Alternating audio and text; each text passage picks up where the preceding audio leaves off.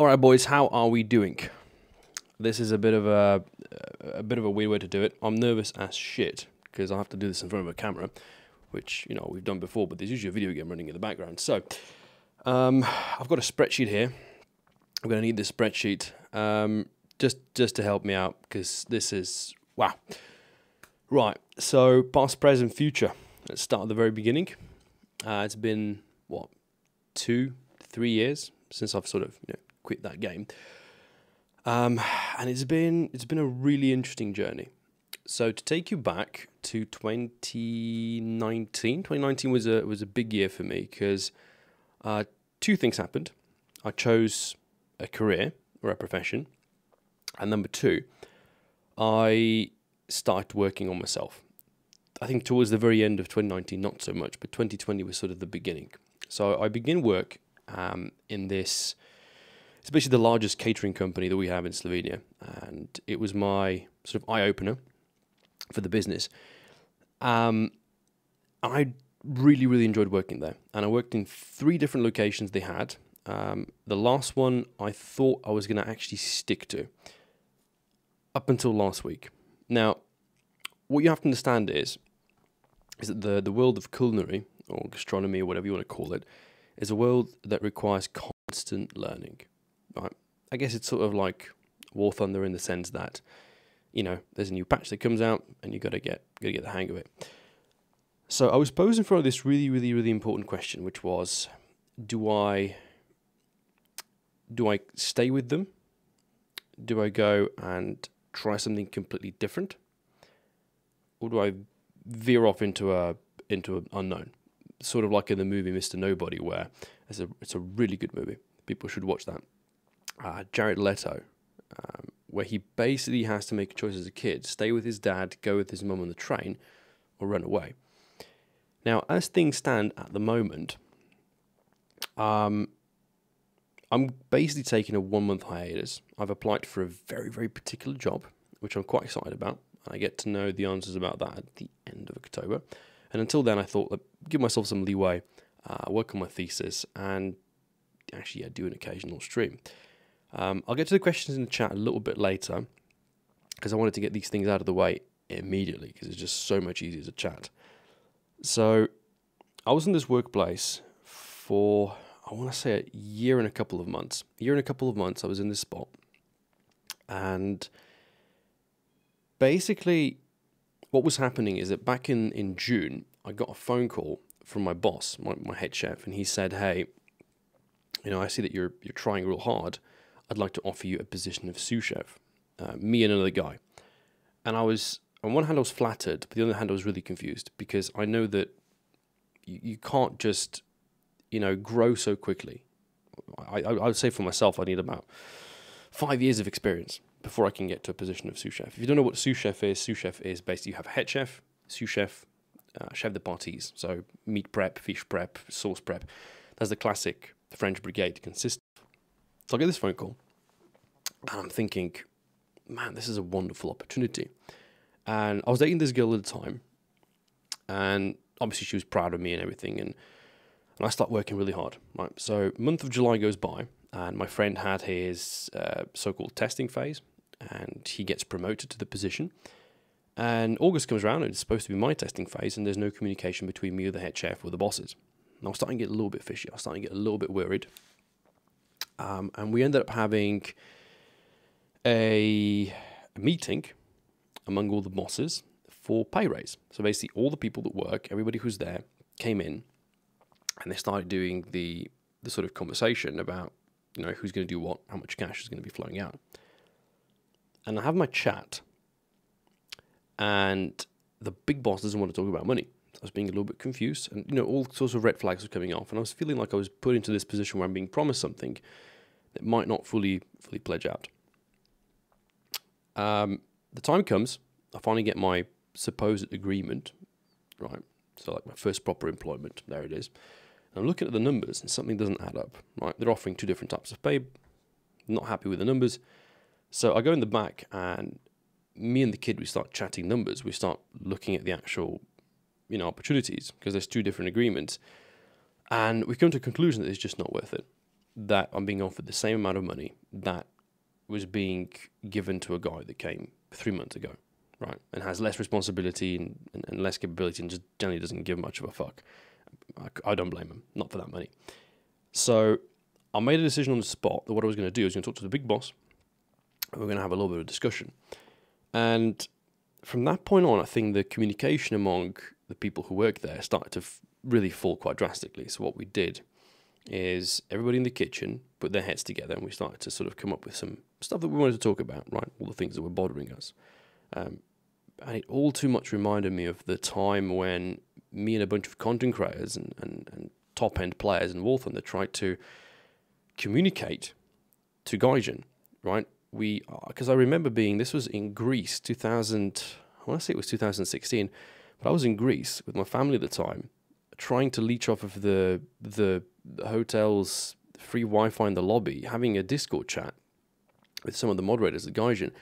We were trying to put this, not huge, but a relatively large file, a couple of pages long, of just some fundamental stuff that we'd like to change.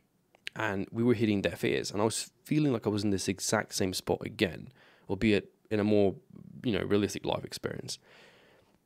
So the big boss comes, we're having the discussion, and I can just tell it's not going to go anywhere. They're talking about general management of a food business and how they have to bring money in because of the COVID and negatives here and negatives there.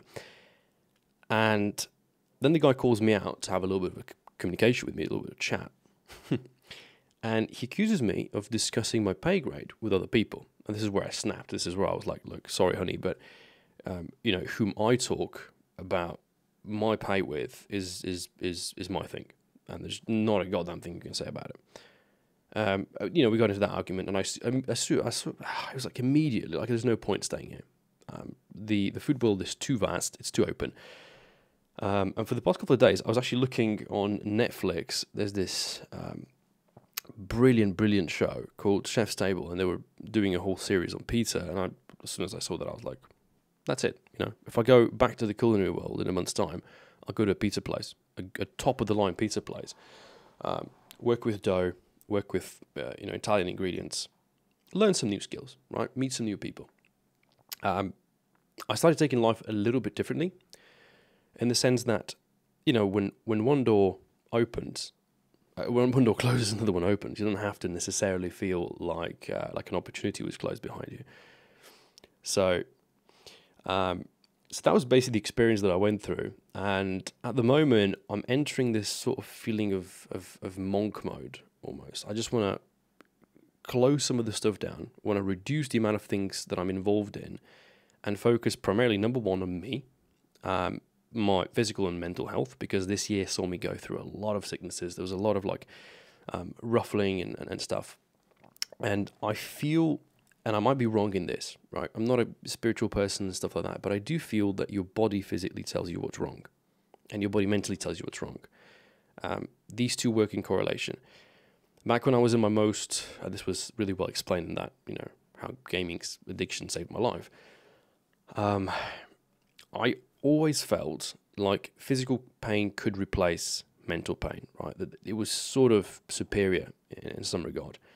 But I feel like when your body feels physical pain, there's some sort of source that can be related or correlated to, a mental outcome or a mental source. And so what I've noticed, funnily, when I was looking back at my life, I had 3 major relationships. And every time the relationship ended, it wasn't so much that, that the other person did something wrong or that I did something wrong. But factually, there was something I had to change about my life, right? And this could be anything. The first relationship, for example, really influenced the whole growth of Twitch. I found this community here, and it all sort of started. And it was amazing to see how you could turn the energy that initially is sort of negative into something extremely, extremely positive. The second relationship saw me actually choose culinary world. And this third relationship, which ended recently, funnily enough, I'm still not entirely sure if it was a good idea, but I think it was sort of a balance between end the relationship or end the job you're working at, because they both cannot exist at the same time due to the schedule, due to the work hours. But again, that's something I'm going to be reminiscing over the course of the next month or so. The Triple C, this is an interesting one. So I've written down some goals for 2023 because this year for me, 2022 was sort of a weird year. I feel like I didn't get much done, not where I wanted to, and mainly it's, for example, cycling. Cycling is one of the C's that I love doing in my life, and the problem that I feel is when you're working weekends and you're working 12 hours a day, long hours, you don't get the time not necessarily to train, but to actually attend races. And so being on the mountain bike, all the races are happening on, Sundays usually, and you're working on Sundays. Unlucky, can't compete. So I would dearly love to have a work schedule or a schedule in general that allows to go to competitions, that allows for that competitive side. Because what I felt I was missing, and I still am, is the thrill, right? Now, back when I was gaming, the thrill came from duels. The thrill came from, sort of grinding, almost, you could say. Because, when you're working that top 1%, trying to be like the most efficient player or whatever, that sort of contributes to that. Number 2 is cooking. And I felt like if I was going to stay where I was not going to progress. I was going to stagnate, right? So stagnation is where you sort of, you start growing.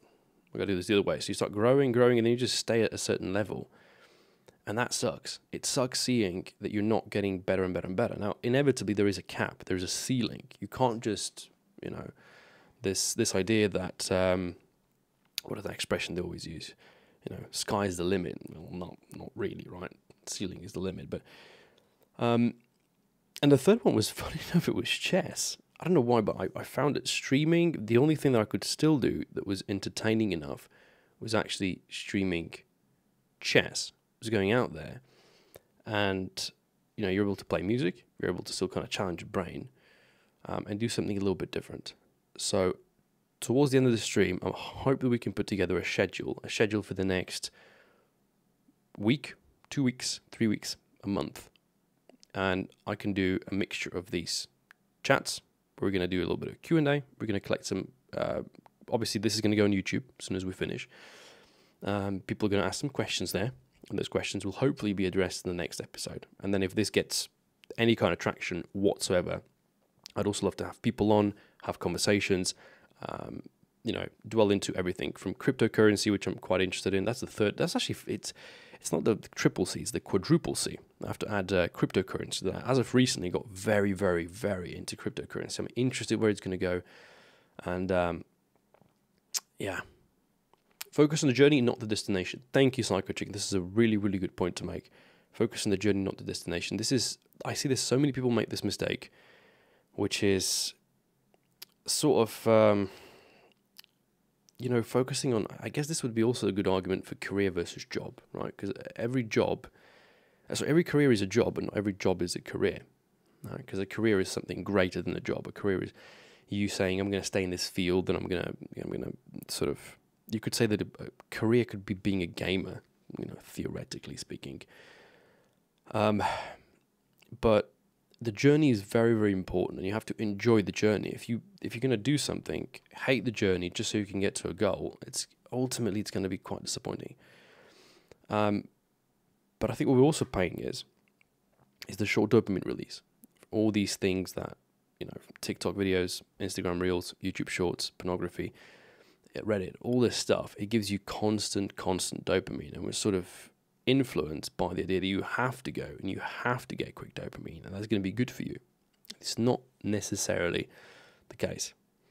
And I feel like life becomes unrewarding to a certain extent, and you can see this in so many things. At a certain point in my life, War Thunder became uninteresting.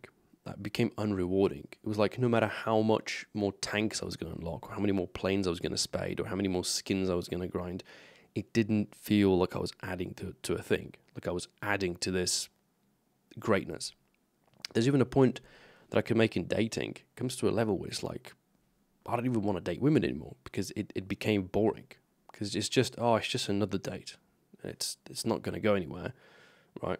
Might get laid, might not. No passion involved, no, yeah.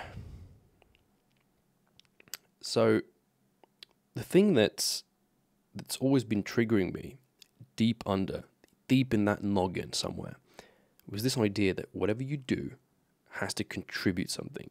So that when you finish the journey and you enjoy the journey and you reach the destination and you look back, you've not left a wake of destruction, but rather you've left something nice.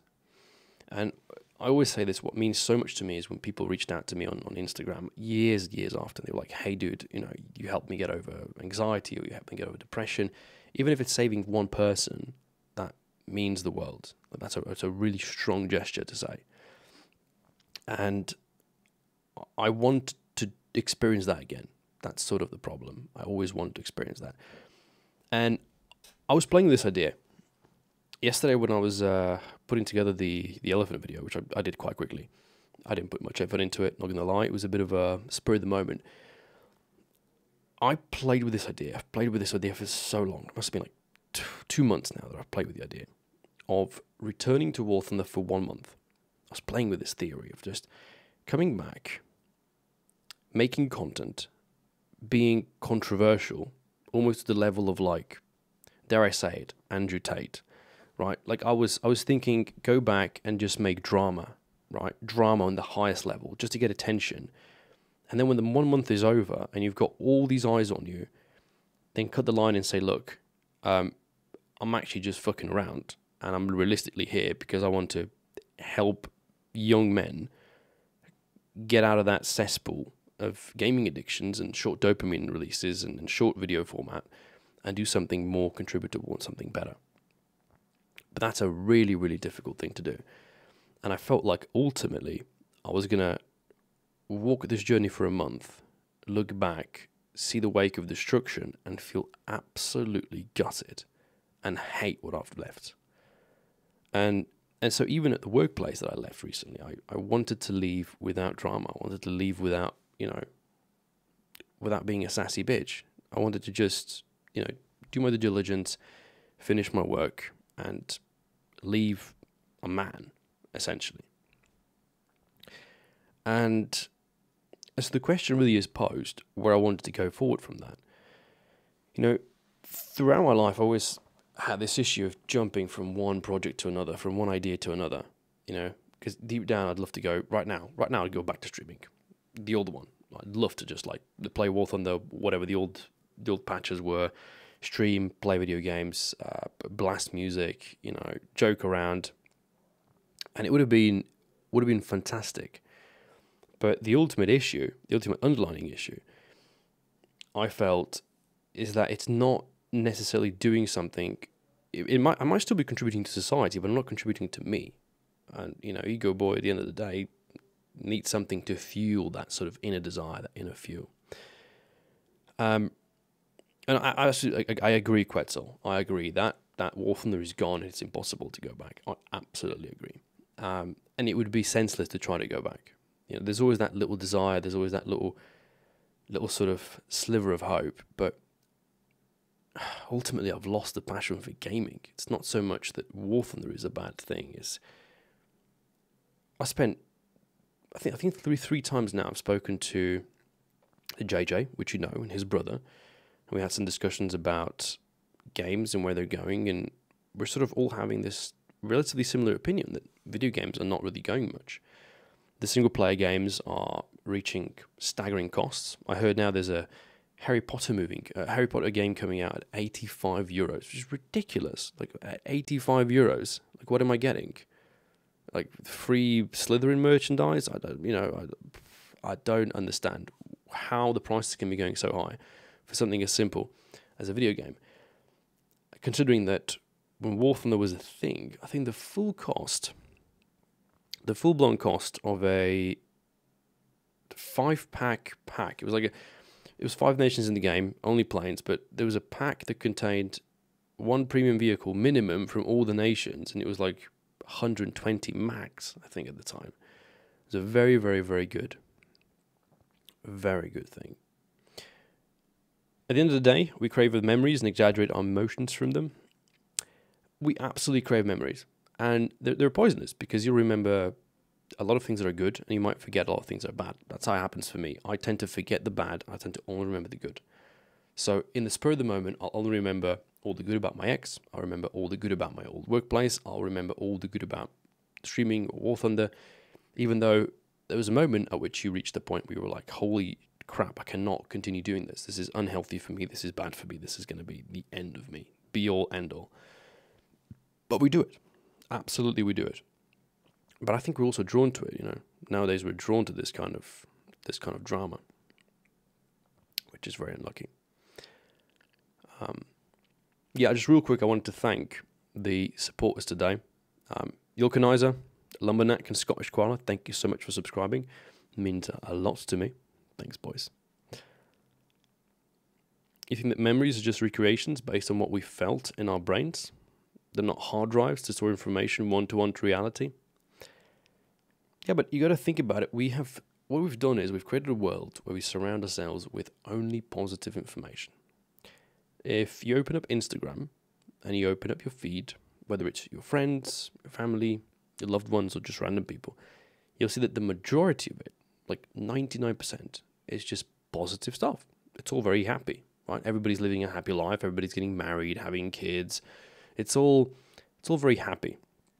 You do get the occasional sort of story which is posted, which is a bit of a rant, or maybe somebody has something to say. And it's not to say there aren't people that stir up drama on social media, because obviously they do. But the majority of what's posted is trying to say, "Hey, look how amazing my life is," and nobody really wants to talk about the bad. And I think it also creates a loop. And the loophole that we created is that people can't really talk about their bad stuff, right? Because when you're surrounded with all positive information, you're less likely to actually go out there and say, listen, I've got a problem. There's something bad that I want to talk about. There's something inconsistent I want to talk about. Because you're putting yourself into a really weak position, and you don't necessarily want to do that. Which, yeah, meanwhile, the news and 99% death and despair, that is a really, really good point. That's a really good point. But there's a reason for it, right? Because if you're a news channel and you have a choice between, say, horrendous death of XYZ person versus, hey, somebody famous got married, what's more likely to get views, right? Drama, shit happening, people shooting people, that's what makes clicks. And this brings me to, YouTube, and this is why I had, and I still have this huge problem. I have a huge problem in my life with empathy. I don't have it. I feel like I don't have empathy for people. And it's made dating difficult. It's made life in general difficult. There are benefits to it for sure, because, you can be more sort of brute and direct and more rational and realistic. But the ultimate problem is that when I was doing YouTube content, and I felt, I could be wrong here, but I felt like what I was doing was trying to be honest with the titles, honest with the thumbnails, honest with the description, honest with the content itself, to post it in this sort of, open, honest way as what it is, right? Because if you're selling a pencil, you say this is a pencil, and it's either a blue or a red or black or yellow or whatever the color of the pencil is, that's what it is. And at that time, I realized that everybody around me was doing something different. They were going for the clicks. They were going for that sort of, like anything that gives me more viewers, and in turn more subscribers, and in turn more money. But what I hated seeing is that, at least my theory was, that if I did this, in the long run, what I would end up with is a YouTube channel that has a lot of numbers, a lot of clicks, but very little rapport, very little this. Right, very little people that are going to stick with you for a long time, people that are going to be interested in your life, people that are going to be interested in what you do. And I think so many people fall into this rabbit hole because if you think about it, news channels, they're just another news channel. And your average YouTuber you're watching, again, I think is just another YouTuber you're watching. You don't necessarily get to build any kind of relationship with them. And that kind of sucks. So Spitfire, you think that it's fine that people learn that that's your brand, you just forge ahead and ignore the fakes? Yeah, but I mean, ultimately, the problem is that you're in the business, you're in the market business. I saw this really clearly when I was doing essentially what I could describe as mass Tinder dating. This idea that you just go on date after date, and what happens is that you're basically selling yourself, right? Every time I got kind of addicted to this, and I still, even when I was in a relationship, I was missing the first date experience, right? None of the others things, just the first date, because you have to pitch yourself to the other person. You have to sort of convince the other person of why you are a good candidate for whatever it is that you're interested in. Obviously, if this is friends with benefits or one night stand or dating, and for sure that's is deteriorating, I think. The channel was quite successful, so there's a demand also for being an honest content creator. Yes, it was successful, but I also had my negatives, right? I was very offensive to certain groups of people because I'm a disagreeable individual. I love disagreeing. That's one of my favorite traits. Like, no matter who I talk to. The other day, this is a great story. I shared it on Instagram actually, but I was putting my dirty cycling clothes into the washing machine, and before I could finish doing that, there's a ring at the door, and it was the Jehovah's Witnesses. Now, usually when you have Jehovah's Witnesses, I'd be like, yeah, sorry, I'm not interested, bye-bye. But because I have this new kitten now that's 6 months old, he was trying to escape. So I had two options. Either I'm just like, bye, and I close the door, or I did a human thing, which is to step outside, join them outside of my own house and have the conversation.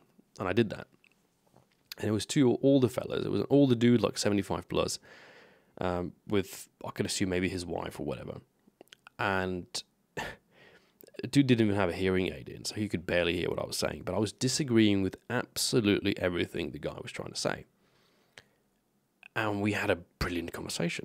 Brilliant. But I was trying to make different points. You know, he was asking me what I think is the meaning of life, and I said that I don't think there is one. That, you know, life is just a scale. You know, we're born on one side, we die on the other. What we do in between doesn't necessarily have to mean much, right? We can construe meaning, we can be religious, we can, you know, have our goals and journeys and whatever, but ultimately, you're born and you die and never to be seen again.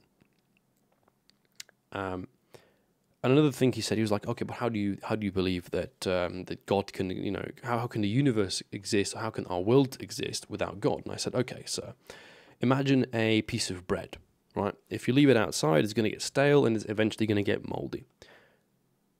That piece of bread is earth, and that mold are humans, right? We're here to eat the sandwich. This is a brilliant bit from Joe Rogan, from one of his very early stand-ups. And at the start of the stand-up, he's driving in a limo, and he has this explanation, and it's a brilliant explanation. I'll never forget it. It should be clipped somewhere, made a standalone clip. But essentially what he says is that he feels like humans are like the bacteria on a bread, right? And if you're flying on an airplane past like Chicago or Los Angeles or New York, right? And you see this mass of buildings and skyscrapers, that's that mold on a bread, right? And as nature, you can come and you can throw hurricanes and tornadoes and floods and earthquakes and fires, and the shit just rebuilds, right? It's like a little mini version of coronavirus just stuck with us for forever. And as he's explaining this, and I'm thinking about it, it's like, it makes sense, right? Obviously, he still has a very comedic explanation. He goes and says, you know, I think we're here to eat the sandwich, right? So he sort of plays on this idea that maybe humans are put into this place to ruin it, to destroy it. Maybe that's our purpose, right? Which would also justify why we are doing what we're doing. That's still something you can have a huge debate about. It would be a mad conversation, absolutely, man. I was like, oh, I'd love to have a microphone right there and then just record the whole thing. It'd be absolutely brilliant to have that conversation. You don't think that empathy is something you either have or don't have? It's like a muscle. You can grow and get better at practice. No, I absolutely agree with that. I absolutely agree. Because I used to have a lot of empathy. And then I think throughout late high school, when I was learning more about the world, and for sure about that time of era. I mean, you know, you're a content creator. The majority of your viewers are, I always say, they're 12-year-old American kids, you know, running around with mum's credit card, just being offensive because they're anonymous and they can be offensive. And I sort of developed this deep hatred for people just because of their ignorance, because it's either all about money or it's all about power and whatever. And just try to be a person. And to this day, I meet people, and I've met people in professional environments. I'm not going to name them. I'm not here to belittle them or anything. But I've met these people that they have what I consider to be a really shallow life. No friends, no family, no hobbies. And you know, there's this thing where I just want you to be a human. Like, I want you to be a person and treat me as a person. And that's where I cut the line. It's like, if you're not going to treat me as a human being, right? And that's not to say that I think you can be a dick to people and still treat them as people, right? Don't dehumanize people, though. Because I'm mean. I'm mean to people. I see a person walking a dog. That dog takes a shit. The person doesn't pick up after the dog. I'm going to tell the I'm going to be like, look, either you pick that up or I'm going to pick that up. And bet you it's not going to stay in my hand. It's going up your fucking gob.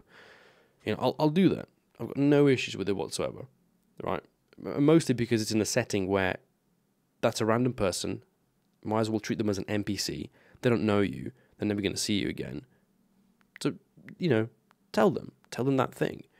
This is why I find introverting or introversy or introvertedness such an interesting thing, because I used to believe I was introverted until I realized I wasn't. And now I have a feeling that either it's like empathy, right? It's like a muscle you can learn, or nobody's introverted. That's how extreme my thought process goes. I do think sometimes, like a Sith person, I do think in absolutes. I love the idea of this thing of playing with absolutes, but absolutely, I think that there's so much you can do to become more extroverted. But the trick is, I think the trick is hidden in energy. Now, if you've ever met people, you know that some people give you energy, some people take energy away. Some people you listen to and you're like, wow, and you start soaking it up like a sponge. And some people, they're talking and you're just like, ooh, these eyes, you know, talk to the hand, bro. And I realized that the more you surround yourself with people who are also extroverted, who know what they're doing, and who have energy to give, your life just sort of lights up. Your life becomes so much more enjoyable to be about.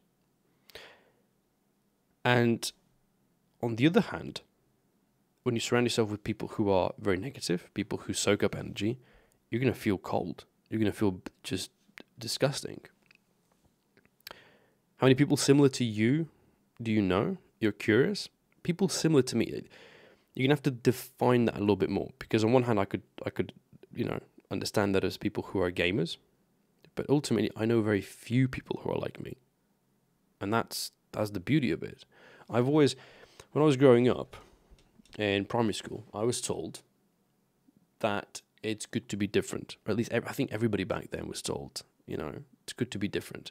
It was almost like a bully protection system. It was this idea that if you tell everybody, every kid, that he's unique, then he won't feel bad if someone was to pick on him. I think that was the mentality back then.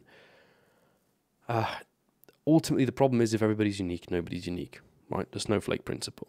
Snowflakes are all different, but they're all snowflakes, which sort of takes that away. People with lack of empathy. Okay, that's an interesting question. That's a very interesting question. I don't know. I honestly don't know, because I think empathy is something we don't necessarily talk about, right? I don't think you go around the world with your empathy level of, you know, scale of 1 to 10 written on your forehead. I think empathy is something that you show in cases of, you know, it comes out when it comes to, like, somebody dies, something bad happens. When you have to show it, it definitely shows. And in that regard, I'm not going to say that I don't have empathy. Maybe a better word would be, and thank you for making me correct myself, it's the sort of range of empathy, right? Like, I'll give you an example. I'm a cat person, right? I love cats, and nothing hurts me more than seeing a cat on the side of the road run down. Because what it does is, on one hand, it makes me love cats even more. Right? It makes me respect my cats more because they're not dead, because they weren't the one to get mowed down. But on the other hand, I understand that the reason that cat was mowed down was partially because of its own fault, but partially because somebody was probably driving too fast, and that person was a human. And I realized that seeing a cat on some level gives me empathy towards the animal, but it takes empathy away from the human. And when you hear stories about what people do to animals, how they throw them away, right? This cat that I've adopted, that was found under a car with a broken hip, right? Crying in a parking garage. There's only two explanations. Number one is that the mother of this cat left it there because it was injured or crippled. But I think the more likely explanation is somebody dropped the cat there. Right? Somebody had the cat and they were just like, yeah, don't need this anymore. Fuck it. And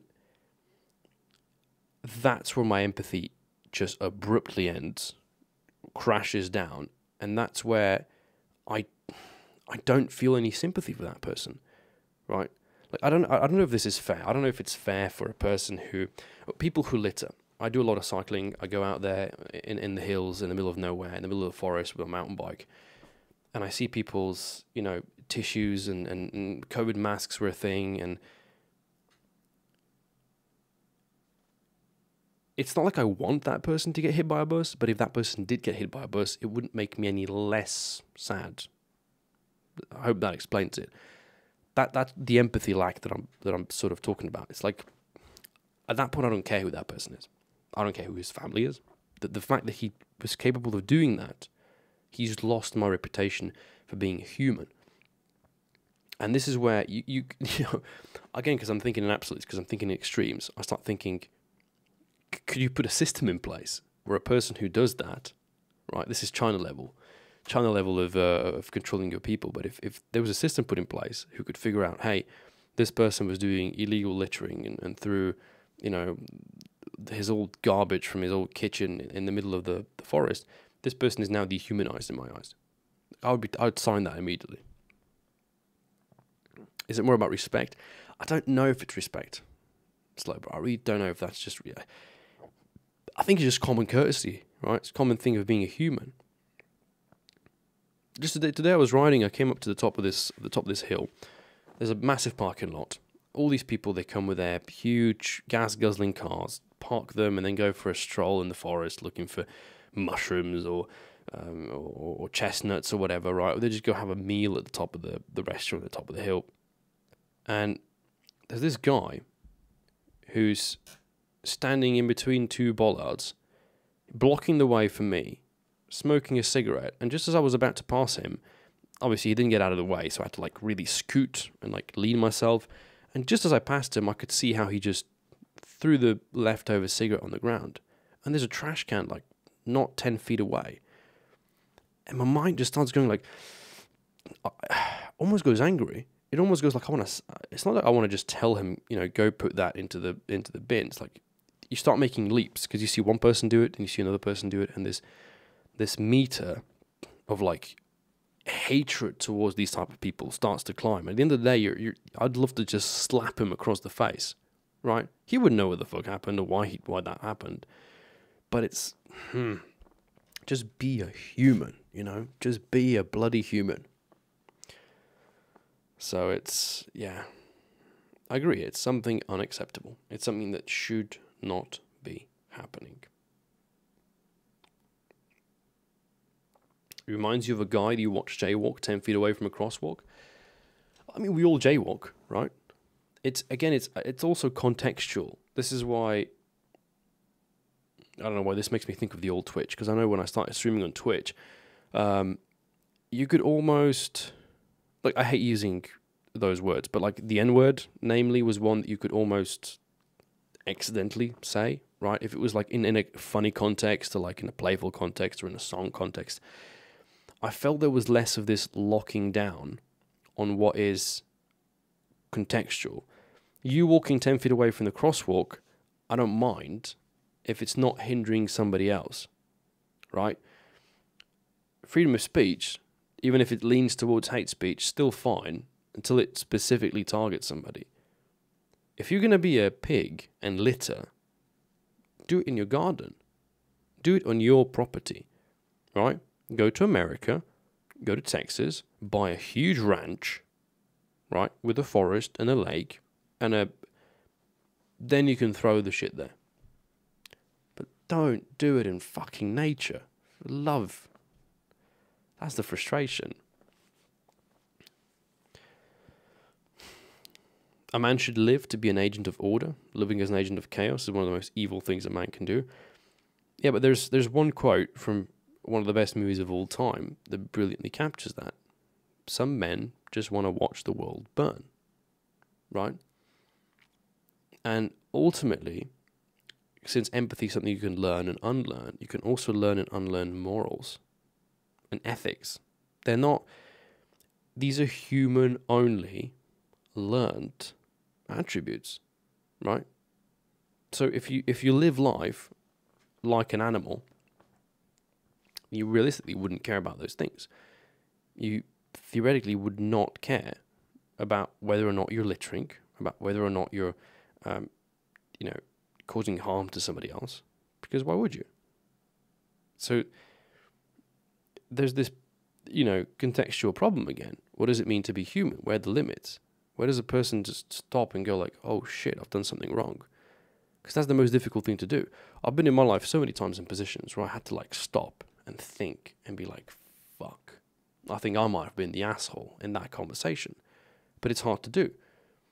And, if you go to school, very few schools will teach you how to argue. Fewer schools will teach you how not to argue with your emotions. And this is what people do so often, right? People will have their emotions mixed into the argument, and you will go nowhere with that discussion. What I love people who are open, people who are able to be like, okay, so I disagree with you, but you've made a really valid point, so theoretically now I agree with you. We have something in common. Let's focus on that. Let's work on that. Let's develop that. Let's get to a point where we're both like, yeah, bro, this works. You can totally agree with you on that. One of the favorite rock formations from my childhood has been defaced super heavily with graffiti in recent years. Just makes you sick. Like, I don't mind graffiti. If it's on an old train, yeah, I don't mind it. It adds some color to that, grey, oxidized surface of the metal, right? But there's good graffiti and there's bad graffiti. For example, I was blown away. I was in Rijeka in Croatia. I was actually there quite a lot throughout this year and the end of last year. And on one of my cycling trips, I found this house where the entire facade on one side was just painted with pictures of cats. And I stopped, I took a couple of pictures, and I looked at it, and I smiled, and it made my day, right? And that's graffiti. But it was a good kind of graffiti. It wasn't the whole like... And I can even understand gang signs, honestly. If you live in a particular city, I guess it reminds me of GTA San Andreas, but I can understand gang signs, right? I can understand... another great one in Croatia was football clubs. So an entire area will be just covered with flags of that, or the logo of that football club, because that's just something that everybody there is into. And it doesn't feel unnatural to see, right? Like, I assume if you go to Munich and there's pictures of Bayern Munich there, you'd be like, yeah, it makes sense. We're in Munich. This is their local place. This is, where the local stadium is. What is it? Allianz Arena. It makes sense for it to be there. But I think the issue again is that there's just so many artists who go to the store, get their graffiti spray, and then they just make random shit. They just write whatever plops off, right? Just because it's cool. It's like something hip. And most of the time, I think it's kids. It's kids who've got nothing better to do in life than to do graffiti. You know, they're not artists. They can use the artistry as an excuse. I don't necessarily think that it brings much. But yeah, the fact that they're defecating, you know, and they're ruining statues and monuments, and that sucks. Or like, I don't know, I think there was I saw it on Reddit. Don't know if it was a tree or something, like a really ancient tree, and somebody like was carving the names into it, or yeah, it's, I don't know. But there's always somebody who feels like they just have to be an asshole for those 5 minutes. And I feel like we don't hold these people accountable enough, right? Because in the old days, I think punishments were much greater, that's for sure. But also the level of humility, right? I think what people these days don't have no more is the feeling of what it means to be humiliated, right? And I'm not talking like you playing chess and you get your ego destroyed. I mean like humiliated, right? When like you're shown off to the entire tribe or the entire village. Because as soon as you move into a massive city and you have suburbs and you have all these different town sections, right? Regions. Theoretically speaking, nobody cares, right? Your lives get more complicated. You're constantly in touch with millions of people, social media and such. You could even make the argument that the internet's gone so boomy that anything that might, you're going to say everything that's on the internet stays on the internet, but you're given so much information on a daily basis that you've forgotten what you were watching yesterday. Because when I was on the internet 5-10 years ago, there was way less content. You know, I remember days where, and I think I had about 100 subscriptions to YouTube. So there was 100 different channels I was subscribed to. And every day I would watch all of them, right? My YouTube feed, and this is also another thing. I remember the old YouTube feed was like this. It was just one single column of YouTube videos. It wasn't all over the screen. It was one column of YouTube videos, and you could see exactly which one you've watched and which one you haven't. So at 100 subscribers, 100 subscriptions, I was still able to watch all the content. Nowadays, there's so much that I have to filter through. Like, okay, this is a clip of that one, and this is this and this, and then you finally click on one, and it's just like 10-minute video, 3-minute advertisement, 1-minute outro, bullshit. So the question posed is, yeah, it might be on the internet, but do you even remember anymore? Does it even, like, does it stay somewhere in your noggin, or does it just disappear? So, sketchy. One of the things that makes you hate humans are people who riot at football matches and ruin the event. You really don't like watching it, but you hate the supporters even more. Yeah, this is the problem. I mean, I have this issue, and I've used this argument about dogs. I'm not a dog hater, okay? I might be indifferent to most dogs, but what I do hate is I hate the dog culture, right? I hate the whole, oh my God, look at this puppy. It's like, I don't care, right? I think a dog is a beautiful creature, has a lot of potential to be a useful animal as opposed to a cat. I think a cat is ultimately useless, right? Cats were used as machines to prevent rodents. That's it. That's all a cat does. Sleeps, catches shit, eats, shits, sleeps. That was back in the day. Nowadays, if anything, it brings rodents in. So on the scale of usefulness, you know, it goes goldfish, guinea pig, cat, and then there's a big gap, and then you have a dog and a horse, right? Now, the argument that I'm going to make is this. I think a dog that doesn't serve a role, whether it's a hunting dog or a truffle finding dog or a guide dog for a blind person or a support animal, that dog's going to be as useful as a horse that you can't ride, right? And unless you're growing horses for horse meat, which is still quite popular in a lot of countries, right? But most people don't. The issue there is that I don't see the point of it. We've reached a point where you have dogs you have to take to the hairdresser. I don't even go to the hairdresser. I cut my own hair, right? But the hairdresser, that I'm going to have an animal that serves no purpose, and I have to also take it to the hairdresser so it can look cute. That is sick. But ultimately, we've done that. We've crossbred dogs so that they look like whatever that dog looks like, right? So, or the fact that pit bulls are inherently seen as bad dogs, because there's numbers to support it. Because there's videos. Every other day, I see a video on Reddit of some person getting mauled horrendously by a pit bull. And they'll say, it's not the dog, it's the owner. I agree, but it's not the owner who bit your face, it's the dog. And in the end of the day, the dog is going to be put down, not the owner. If in these situations, and I love thinking in these absurd ways, but if there was a bad owner, and that bad owner has a pit bull, and that pit bull mauled a 12-year-old child, right, or killed them straight up, don't put down the dog, put down the owner then. If it's the owner's fault, why are you putting down the dog? I mean, you can go into these extremes,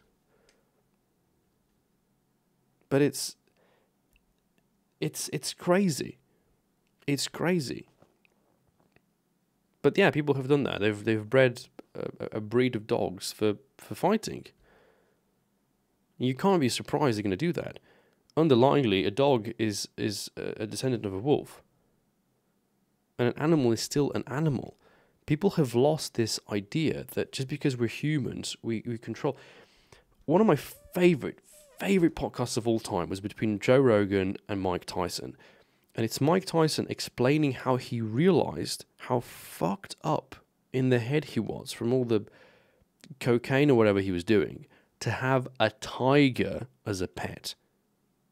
But the truth is, if you look like Mike Tyson, and you are Mike Tyson, and you pull fights like Mike Tyson, and you take drugs like Mike Tyson, then yeah, you feel like the alpha human, and you're going to be like, yeah, I can have a tiger as a pet. You can, until that tiger kills you, because it's a fucking tiger, right? In any other circumstance, it would be like, what the fuck are you doing? But because Mike Tyson's like, yeah, I guess you could, right? It's having an animal is a huge portion of responsibility. You got to take care of that thing. If it's a dog, take it for walks, pay for the training. There's so much cost also associated with having a dog that people don't think about. It's like having a kid, except that with a kid, you also have some there's benefits for people. If you have a kid, the country can then subsidize some cash because, let's say you're a single parent or whatever. And then, poor people will have the tens of kids because it's free money, essentially. They're not going to give you free money for having an aggressive pit bull. Country's not going to be like, oh, I see that you're poor. You have an animal that has a tendency of being aggressive. Let us, give you money because you can't afford it. Why do you have a dog? So it's... People cling to the idea of the blank slate when it almost never applies. Both animals and humans have a nature. It's often brutal and nasty. Society with a moderate barbaric nature. Blank slate is a brilliant, brilliant thing to talk about. And I know where you brought it from. I know the community where you brought it from. It's a good community. But blank slate is really, really bad. I've always looked at humans as animals. I know that humans have animalistic instincts, that we have desires and passions and ways that we do things. And there's no changing it. And it would kill to change those things. It would kill to change what it means to be a man, what it means to be a woman, what it means to be a cat and a dog. Right? Because can you imagine a dog meowing and a cat wooing? It would not function. There's a reason why we have this whole thing set up the way we have it. It's called a groomer, not a hairdresser. Thanks for that correction, man. It's called a groomer, not a hairdresser. Damn, it's a profession I would not want to have. French bulldogs have been bred to have shitty lives, yeah, because they can't breathe, and it's painful. It's painful to see a breed of dogs that cannot breathe, and then they just look deformed, and it also doesn't appeal to me either. I don't know. I don't see the cuteness behind it. You know, seeing a dog that it can't walk normally, can't breathe normally. It's leaving its saliva everywhere. It's ugh. But yeah, those are the differences, I guess. That's what we're sort of forced into, or we play around with. It's painful to see. It is painful to see. You know, it sucks. And we don't talk about it because, you know, most of the time we're not supposed to. We have to be politically correct and nice, and, you know, everything's beautiful. Does it ever bother you how much value money has in this world? Yeah, but it's not money really, it's power, right? Money doesn't have value. Money gives you power, and the power is the value, I think. Does it bother me? No. Because you have to get power from somewhere, right? The problem is that the average person doesn't get the opportunity to get to the same level of power. And the issue is that ultimately, if you have enough money, you can buy anything. Right? I had this really funny discussion the other day with a colleague of mine. You know, like, how much money for you to be gay? There's a limit. How much money for you to do anything, really? You know, want to jump off from a balcony? You'll do it for a certain amount of money. You'll do it. Everybody's got a price, which is the sickness. It's bad. So, yeah, underlining that's the case. We had to debate one more thing. We had to talk about the schedule. We had to talk about the schedule for October here. Because what I'm going to do is I'm going to put this video up on YouTube as soon as we finish the live stream. I'm going to see what people reply to, and then I'm going to do one or two things. Either I'm going to delete everything, or I'm gonna run this as a weekly or a double a week show, something like that. Have a conversation, depending also what, you know, people ask us questions and so on. Because I'm quite curious what people actually want to know more about, what their obligations are. Oligarchs jump from balconies. Yeah, well, the problem is that money doesn't inherently give you happiness. You know, money doesn't inherently make you a better person. It doesn't give you meaning, if meaning is something that you're after. But I feel like a lot of people just end up being quite sour. You know, they work their whole lives to do a career. They get the career. And then to look back at their life and they're like, holy shit, I've missed out on so many opportunities. I didn't travel, I didn't meet new people, I didn't try all this food. And then it's too late. There's a lot of fears that we have. And that's why I want to spend a month of my life just sort of getting back to the roots of things. Working out, meditating, thinking, just evaluating everything, figuring out what the correct way is to proceed. You mean delete everything? No, I'd never delete everything from YouTube. Never would do that. But YouTube has also been a bit of a scapegoat for me. It's been a bit of a waste almost. Because I always feel like I want to put something more out there. Either that or just leave it as is. Just disappear, you know. You mentioned leaving your old job, going to a new restaurant. I was talking about this in the beginning. I haven't decided yet. The reason for it is because I've applied for a completely different job. Actually, now that I think about it, I never quite explained what that job is. I applied for a social media manager, which is a position that I've been actually interested in trying out for a long time. But it's for a local company, for a very interesting company, and one that would, in the long run, I think, return a lot of the empathy that I've lost. And that was my lead interest. Good pay, good conditions, good environment, and a change of pace, which is something I'm quite interested in. I'm always curious about jumping into, a new challenge. I like that.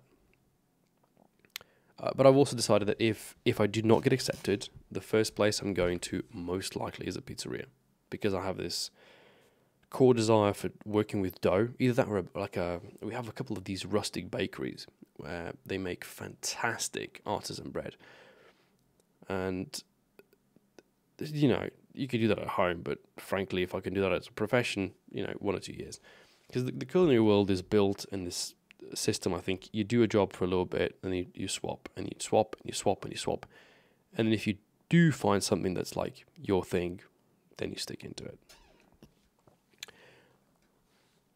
It's not marketing per se, but I'm thinking also for next year's goals, right? And I mentioned before, one of the goals is cycling. One of the goals is to do, races. There's this thing called cross country, which is a loop race, and I really, really, really want to do it. I really want to get into the whole racing and get the thrill of it, maybe win some, right? And to do that, I need to have free weekends. And free weekends are not a thing in the world of food. Because you wake up on a Sunday and you're like, well, I want to go eat in a restaurant. Guess what? Somebody's got to work. Somebody's got to work. You don't think that waste, it brings smiles? Yes, but the ultimate problem and the underlying problem is I don't feel like it's a waste either.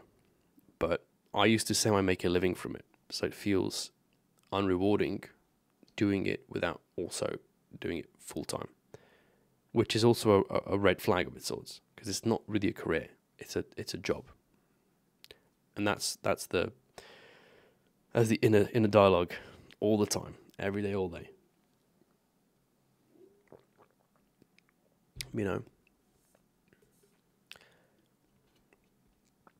I understand that. I understand that you'd be happy with whatever content rolls out, but content takes time to make.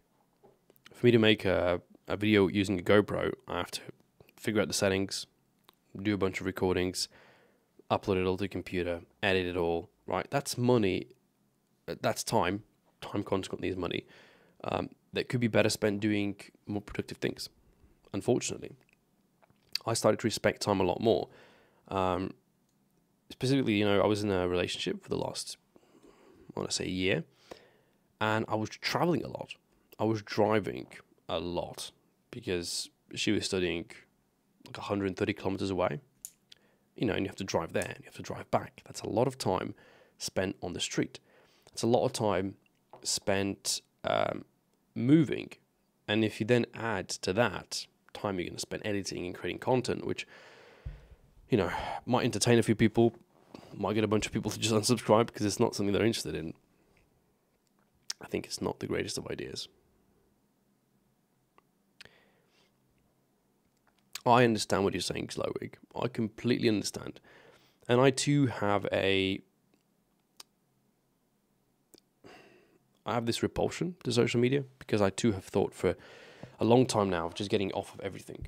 I've thought of even removing Instagram, just disappearing off social media, just living life as is, focusing on none of that. And maybe it'd be fun to try it, for a month or a year.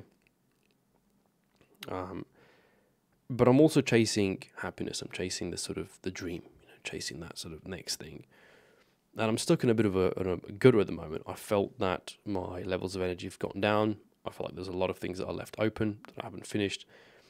It's almost like I've, opened 12 different books and read through 30 pages, but they're all left unread. And it's my duty to start by picking up a book, finishing it, closing it, and moving on to the next one at a time. Because ultimately, I think deep down, the stuff that I love the most, the stuff that I'm most excited about, they're also counterintuitive to what is currently popular. You know, I'm a fan of long form video content. Everybody around me is a fan of short form video content. So ultimately, I think I'd be most happiest if I could talk to people. This is why I wasn't so against working in a kitchen, because you talk to people all the time. You're always having a communication. You're always sort of, you know, oh, here's a new coworker, blah, blah, blah, get to meet them, you know. The favorite guy I've met was from the Philippines. His name was Randy, and he was a dishwasher. Absolutely love the guy. I'm going to miss him. You know, such a down-to-earth kind of person. Really makes you appreciate culture, because just something entirely different. Really, a really unique individual. Ultimately, right now, again, what I want to do in October, I'm going to work on my thesis, finish that, get one book out of the way. But because I'm going to have some free time in the evenings, I want to do a little bit of streaming, and I'm 99% certain what I want to do is blast good music and play chess. Because that's really the only thing I've got left that interests me.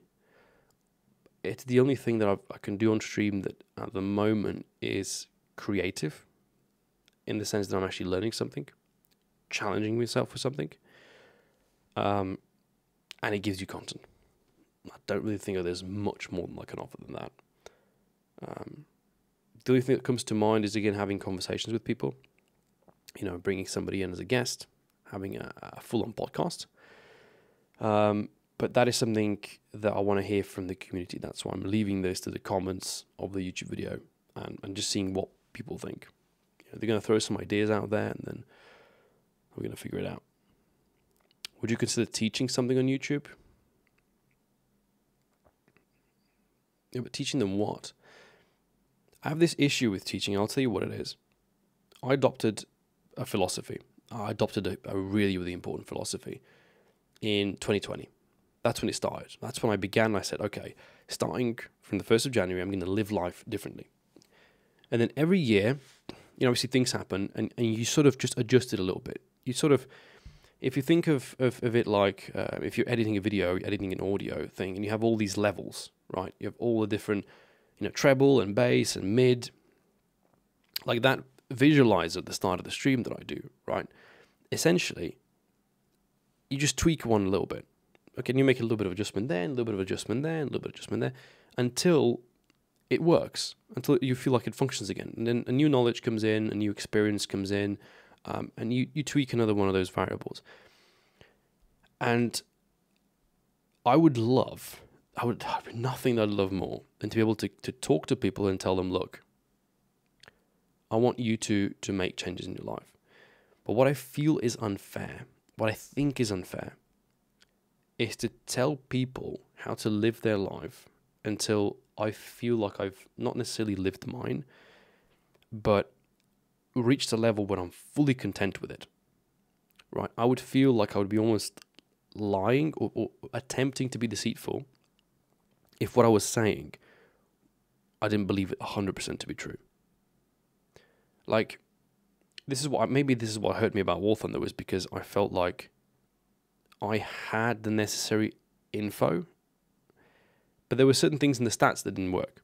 You know, like maybe certain of my KDs were low, or there were certain matches that I've screwed up, or there were events where I was raging in chat, and then people would use that as a counter argument. And I know you're not supposed to let all these things get into your head, but I feel like you know, you shouldn't be telling people something until you've mastered it, right? So I don't want to go down the path of trying to preach before I've become a proper preacher.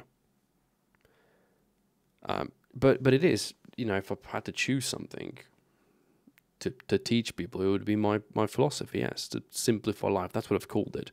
I've called it Simplify Life. But it's a philosophy of generalizing and making things simpler. You know, 2.99 is 3. Simplify it. Everything's simplified. And unfortunately, it leads to a discussion which can very quickly become phobic for a lot of different things. Just because you're saying all the entities are the same, right? All cucumbers are cucumbers, and all men are men, and all women are women, and all this is this, and all dogs are that. And it's some people view it as maybe primitive, but I found that they clarified a lot of things in my life.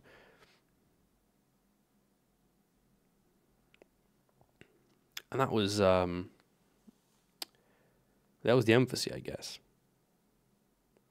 When it comes to the low emphatic ability, there's also nothing wrong with that either. I've been struggling with that myself too lately. Things feel stale, and you feel like, although you can put yourself through the shoes of another person, I feel it's not the same as it used to be. Well, ultimately, I think what we've got is we've got energy that we have to, sort of force somewhere. I feel like it's too invasive. It might be too invasive to just go and say, look, your life sucks. Change it. But that's how I feel. That's how I feel about gaming right now. I feel like a lot of, young men, and they're just throwing away their lives playing video games, because I feel it was a waste, even though I built a community and I had fun and I found music and you found music and I made money from it. And yet, I have all these pluses, like if there's 2 suitcases that I've carried throughout my time in the game, one was filled with all the good stuff and one was filled with all the bad stuff. Rest assured, the one filled with the bad stuff is half empty. But when you draw the line at the end of it, you look back and you think, well, there's a string attached to that suitcase. And there are suitcases behind there you're dragging with you, right? That suitcase needs other space. It needs some stuff from other portions of life too. So it is a challenge. It for sure is a challenge. But, that's one of the things I've learned to sort of appreciate. I always keep saying, if everything was easy, then everybody would be doing it, right? If it was easy to, be the best at running, everybody would be the best runner, right? That would defeat the whole challenge behind it. The whole idea that you have to work out and invest and train to get to a point where you can say, well, now I've really accomplished something. So I'll have to think about it. But ultimately, I've also stopped caring about a lot of things. I've tried to stop worrying. But there's a gut feeling. There's been a gut feeling in my, well, for as long as I can remember, actually, for a lot of things. And I try to eliminate the gut feeling from entities that I'm sure are the case. So, if I'm in a workspace and that workspace isn't working out for me and I start getting the gut feeling that maybe it would be better if you left, then it probably is better that you left. But then sometimes you'll get gut feeling for having left something and maybe you'd like it back. And so the question is posed, how do you evaluate? How can you put yourself into this third person? Because what you have to do sometimes in life is almost like take your body, pull it out from the back of your head, right? Have it be behind you, staring down at you. You almost want to put yourself into a different person, observing what you're doing, what you're saying, and think, he's on the right path, he's on the wrong path. That's what you want to try to do, but it's insanely hard, right? It's insanely difficult. Jen, thank you for supporting the channel, man. 59 months is a mammoth achievement. Thank you, dude. I really appreciate that. So yeah, it's difficult to make these decisions in life. It's difficult to say, okay, there's this future I want to join. There's this. For me, I've always had the fear of missing out, right? This idea that, and maybe it's best explained in relationships. I don't know how many of you have had this, but you're in a relationship and you would rather be single. Then you're single, but you'd rather be in a relationship. And you're sort of, but what do I want? And I'm always trying to find the underlying problem. I've always considered myself to be a problem seeker. Not in the sense that I look for problems, but I look for the core of the problem. So when something isn't working, back when it was, I don't know, the game, right? We're talking about War Thunder. My sort of inner feeling, like what I was sent here to do, was to find why something doesn't work. And like, if we can fix the core of it, everything else will fall into place. There's a brilliant movie. Actually, there's two movies like this that I can think of. One is where they have to drill a hole. I forget what it's called. It might be called like the core or something. But they build this basically this train with a drilling bit, and they're drilling into the core of the earth to detonate a bunch of bombs, like nuclears or whatever, so they can restart the core of the earth so that we don't die. And the other one is where they fly a spaceship. And that one's called Sunshine. Brilliant movie.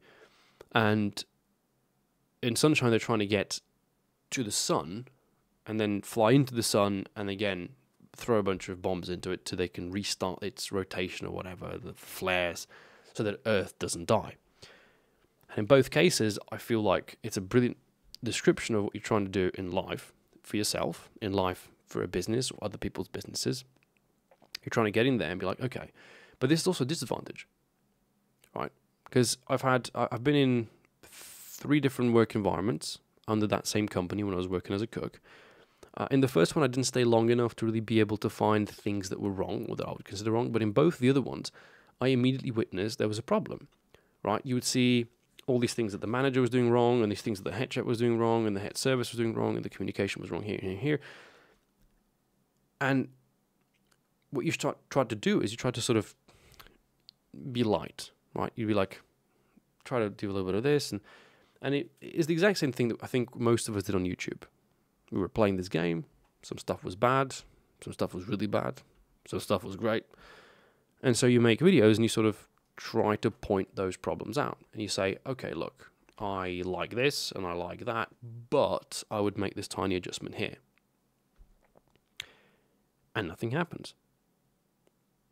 And then you try it again and nothing happens. You try it the third time, nothing happens. At this point, that anxiety starts to build up and you're like, and you burst. And you go like, okay, but now I'm gonna just throw all the shit at the table. Right? Now I'm gonna sit you down and say, look, this thing you're doing is rubbish. And that's where you have a clash. You have almost like a conflict. And yet that's how I've always preferred doing things. And this is why I would have an issue, for example, trying to be a teacher, which is what Scottish Growler pointed out. I would feel unjust or incapable of just being like, look, you're doing these 5 things great, but this one thing you have to change, right? I feel like I might be a little bit too aggressive and be like, you know what, you're doing these 5 things wrong, and this 6th one is rubbish. And that's too much for a person to take, because it's too much, even though it might be constructive, it's still too much information that's coming in. So ultimately, I think you have to find a lifestyle that works for you, and you get all these things that sort of click, click, click, click, click, and then it becomes better. And I believe in the snowball effect, which I think works both ways, unfortunately. The snowball effect really just tells you that something starts to function, all other things also start to work. In 2020, we were hit by COVID, and okay, some stuff was pretty bad. But that is when I started training. That's when I started like really riding my bike, really putting in the hours. And I noticed that with every day, I was growing stronger. I was having more appetite, not just like literal appetite, but appetite for life. And I was feeling less and less depressed. I was feeling less and less sad, less and less emotional, less and less, distraught. And it just kept going up. And then things start to accumulate. It's like another good thing happens, and another good thing happens. And it's a brilliant feeling. But it works both ways. Right? Something bad happens, and another bad thing happens, and another bad thing happens. And some people, I'm lucky that I didn't have this, but some people have their closest ones, parents, blame them.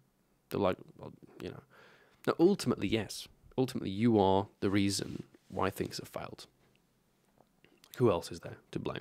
What? Who am I going to blame that, shit didn't work out with War Thunder, or shit didn't work out with an ex-girlfriend, or shit didn't work out at work? Who else is there to blame but yourself?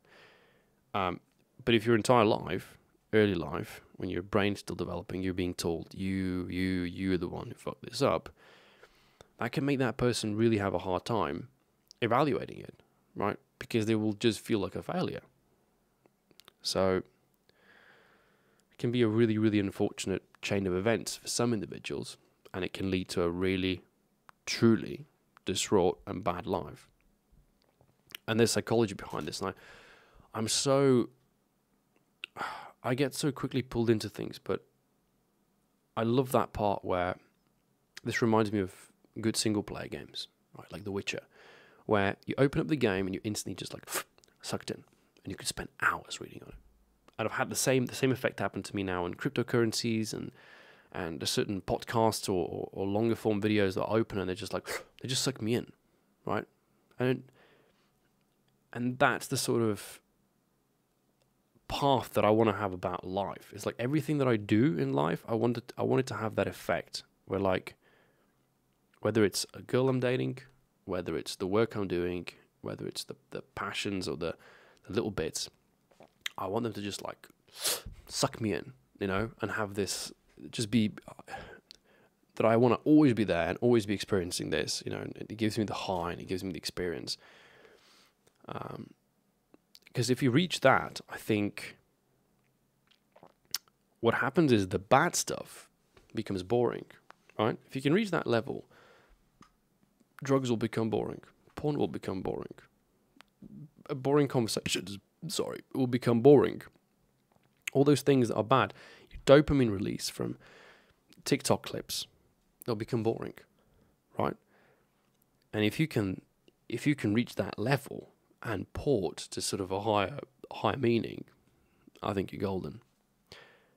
But we're also taught by society, day in and day out, and this is getting worse and worse, people are being taught to look for happiness. They're being taught to look to be happy all the time. And we're going around the world thinking, why am I not happy? You know, why am I not?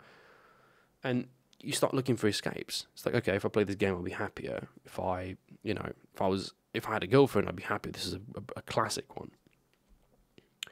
You're not supposed to feel happy all the time. It's not natural. It's not normal. Can you imagine if every person in the world right now for the next 24 hours was just happy? It would be scary, right? You'd walk into the bus in the morning, everybody's smiling, everybody's in good mood. Scary. It would not be natural. One of the brilliant things is the rule of 3. So this is to do with working out, but the rule says 1/3 of the time you should feel great. 1/3 of the time you should feel like, meh, nothing special. And 1/3 of the time you should feel like dog shit. Because you're working out, because you're doing something that's not comfortable, right? The illusion is that everybody's being happy when many are just pretending. Yeah, because we almost have to pretend. Every social interaction you have to pretend that you're interested, or you know, every time you meet somebody, you're like, oh yeah, nice to meet you. Yeah, I'm really interested. I'm really not. But we've been taught, you know, that we're not always supposed to just say what we feel. And this is where I find it funny, because I'm one of the people who tends to be more, I lean more towards tell it to you straight and soak up the consequences, as opposed to pretending and soaking up the consequences. I'll tell you what I mean. This relates, for example, to our situation at work that happened. So my old workplace. Nobody in the kitchen was happy. Nobody in the kitchen really was happy with how things were going. There was constant conflict and arguing and yelling and just a bad work environment. Now, as a worker there, you have 2 options, right? There's a meeting coming. Either you, A, speak out your mind at the meeting and risk offending somebody, which could make continuing work problematic. Or number 2, you do nothing at the meeting, you pretend there's no issue, and then continue working in an environment which you don't enjoy. Either way, right, your outcome is bad. But the mentality people have is that if we don't speak out on it, they can't hate us for it, right? People want to be neutral. People love being neutral, right? And this is why it's funny, because if you ask people whether they're like conservative or leftist, there'll be the majority. They're trying to be like, oh, I'm somewhere, like maybe I lean a little bit one way, maybe I lean a little bit the other way, but I'm sort of in the middle, right? I'm like, people never want to like. One of the questions I loved doing when I was dating, when I was doing this mass dating fest, I would ask girls on Tinder, "Are you a cat person or a dog person?" And the majority of the responses was, I'm more of a dog person, but I like all animals, right? Like, wait a minute, no, because this is like night and day, right? This is how I think about it, at least. You're either a dog person or a cat person. I don't think you can necessarily be both. But the answer has always been neutral. It's like, well, I'm a dog person, but I like all animals, right? People want to just be neutral. And so nobody has the balls to lift up their arm and say, well, actually, I belong to one of the extremes. We've almost been taught that being, on one of those two poles is a bad thing to do. And I think it's pain, because ultimately what you're having to do as a person is always be neutral, always be in the middle, always be the sort of, I call those people chameleons, because they're like, if I'm not neither a dog person nor a cat person, then every time I hang out with somebody who has a dog, I'm with them, and I'm like, and what they'll do is they'll do this, right? So I'm hanging out with a guy who's got a dog, and I'm a cat person, right? I'll just pretend to like his dog. But ultimately, I don't give a fuck about the dog, right? Like, I don't hate him. This is, something that changed my life was, I thought the opposite of love. So if you have, over here you have love. Over here, you've got indifference. You don't have hate, right? And then you have indifference here, and then you have hate here. And I'll explain this, because this is brilliant. It's brilliant. Let's say you're in a relationship, right? You're dating this girl for 10 years, married, engaged, whatever, right? And she cheats on you, whatever. She does something horrible, right? You don't hate her. You can't. I'm convinced that you cannot go from loving somebody to hating them. But you can go from loving to indifference, right? You become indifferent to them, right? What I also believe is that you could go from hating somebody, right? Like you meet someone and they're just a cunt. They're like an absolute cunt. And you're like, oh my God, I don't want to have anything to do with you. You're a horrible person. And then you talk to them. And they have an opinion on something, and you actually agree with them, and you're like, okay, I don't hate you, but I'm still quite indifferent to you, right? I still don't agree with 99% of the things that you live for or stand for. Now, can you make a leap from hate to indifferent, from indifferent to love? Perhaps if enough time spent, but absolutely do I not believe you can go from one extreme to the other. And I'm trying to find another example where a person can make that jump. Like another one of these opposites where you could go, right? Because what you can do is, let's say if we replace the word love with like, you can like and you can dislike, right? And I'll give you an example. There was this, I think it was a mango yogurt back in 2006, 2007. This local company made this mango yogurt thing. And it's bizarre because I'm not a huge fan of mango, and it might have something to do with this experience, but I loved this yogurt a lot, right? Like I loved it. I loved this. I like this yogurt a lot. I want to eat it all the time. Until one day, I ate too much of it. Now I dislike it. Now, luckily, they stopped making it. It no longer exists. But this happens. You can like something and then start to dislike it because it was too much of it. But I don't think you can go from loving it to hating it. That jump I don't think exists.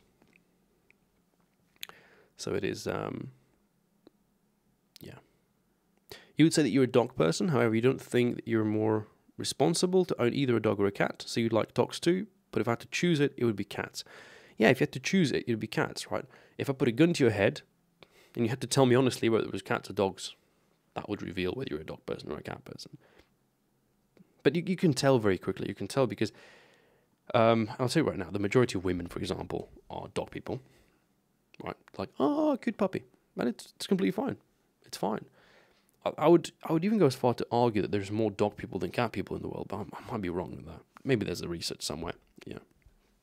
Somebody can link it.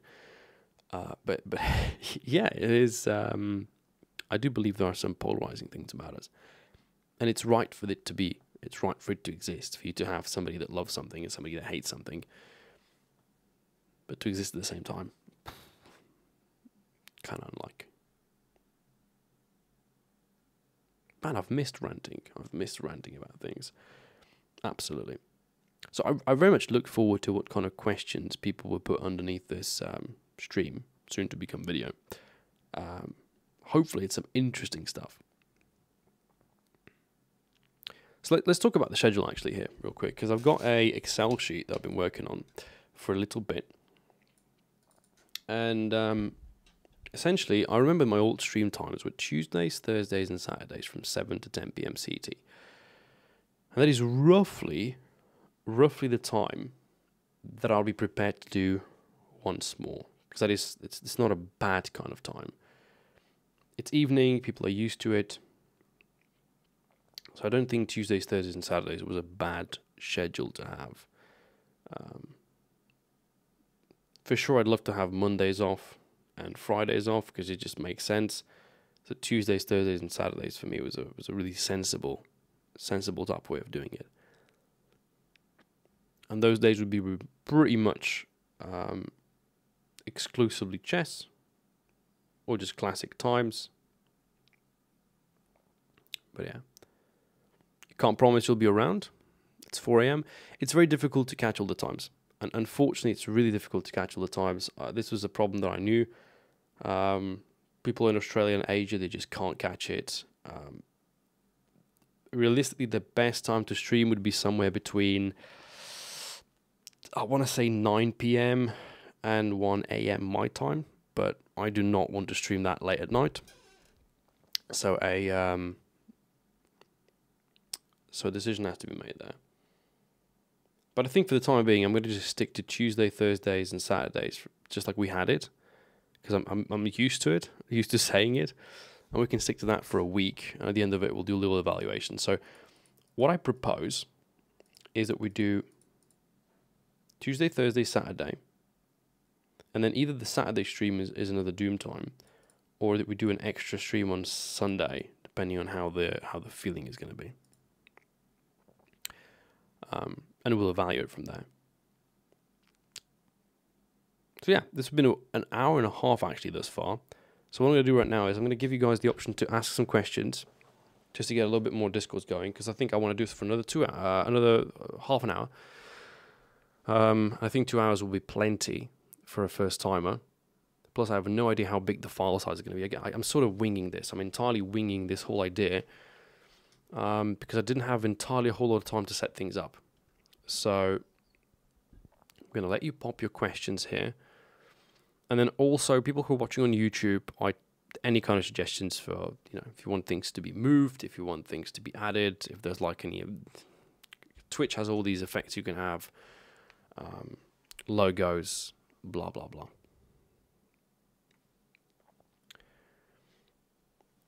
Ultimately, the majority of viewers, I think in my case, are from Europe and America, right? And so Central European time, evenings, that's where most people are free. Again, I'm basing this off of the old schedule I used to have, but most importantly, the experience, right? Everybody streams at these times. So, but this was always a problem. Back when I was streaming War Thunder, if I had the opportunity to stream longer, I'd probably stream from 7 p.m. to 1 or 2 in the morning. And maybe that would have grown everything bigger. But again, War Thunder had a bigger problem back then. War Thunder had a much bigger problem, which at heart was that there just wasn't enough people streaming. Now the numbers have sort of gone up, but I don't think they have, yeah. If you end the channel, will you recreate something to replace it? No. No, if I do end the channel, I think what I would do is quite literally just private all the videos uploaded after the gaming addiction saved my life. Leave that video as the last one up there, and that's it. That would be this is a really good question, right? So generally wondering, where do you place yourself politically, if you're comfortable sharing that. It's actually a funny one, but I think what I am is I'm liberal when it comes to being able to be debating, but I have conservative values, right? I think I'm actually very conservative, but I'm open to a lot of liberal ideals, but mostly the fact that I'm liberal when it comes to debating. Like, you can always debate stuff with me, and I'd love to see people pop ideas in and out. I'm also tough to debate because I stand behind the things I stand for ruthlessly, right? Because as I went through life, I trialed and tested almost everything that I believe in. And so, because that's the way I love to do it. I don't like the idea of leaving something unfinished. I'll try it, I'll test it. Once it works, like, this is it. I consider it a fact. And from that point on, and maybe you could make the argument that once I say something is factual for me, as it becomes truth and I internalize it, that I would also become emotional about it, which would theoretically make it a bad thing for the argument, right? Because when you're debating emotions and opinions, it's a bit of a problem. But yes, ultimately, I think I would say that I'm on the conservative part of the spectrum, but with a lot of liberal ideas, right?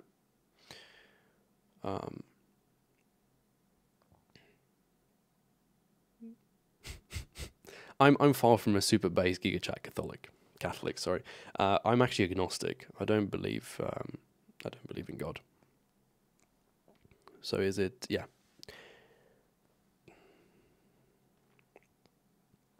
I agree. It's very difficult to debate. Very difficult to debate because people will put their emotions into it, and they'll try to yeah. But I guess that's the fun part, you know. You think the problem with War Thunder had is that War Thunder is just not a very watchable game for most people? I would disagree with that. I think the problem it is, maybe I'm thinking the wrong way, right? But if you open up any game on Twitch, you'll find that the top 20 of their streamers are all the best players at it, largely, okay? There are exceptions. There are large streamers that will play, some kind of, mini clip game, like something challenging but simple, like a mouse clicker or whatever. But the majority of games you'll open, all the top streamers will be the best players in the game. And the reason for that is because you as a viewer, what you're drawn at skill. What's boring to watch about War Thunder is the side climbing. What's boring to watch about War Thunder is all that time when nothing's happening on the screen. And the way that we countered that as players was that people didn't mind side climbing if you can keep them entertained for those 5 to 10 minutes and then give them the dogfight of their lifetime. The problem with War Thunder was, as the game was developing, we were having less and less of the cool stuff, right? There was a point where nobody was doing jet matches anymore. If you open up, I think most of it boiled down to top tier. So you're either playing top tier tanks or you're playing top tier jets.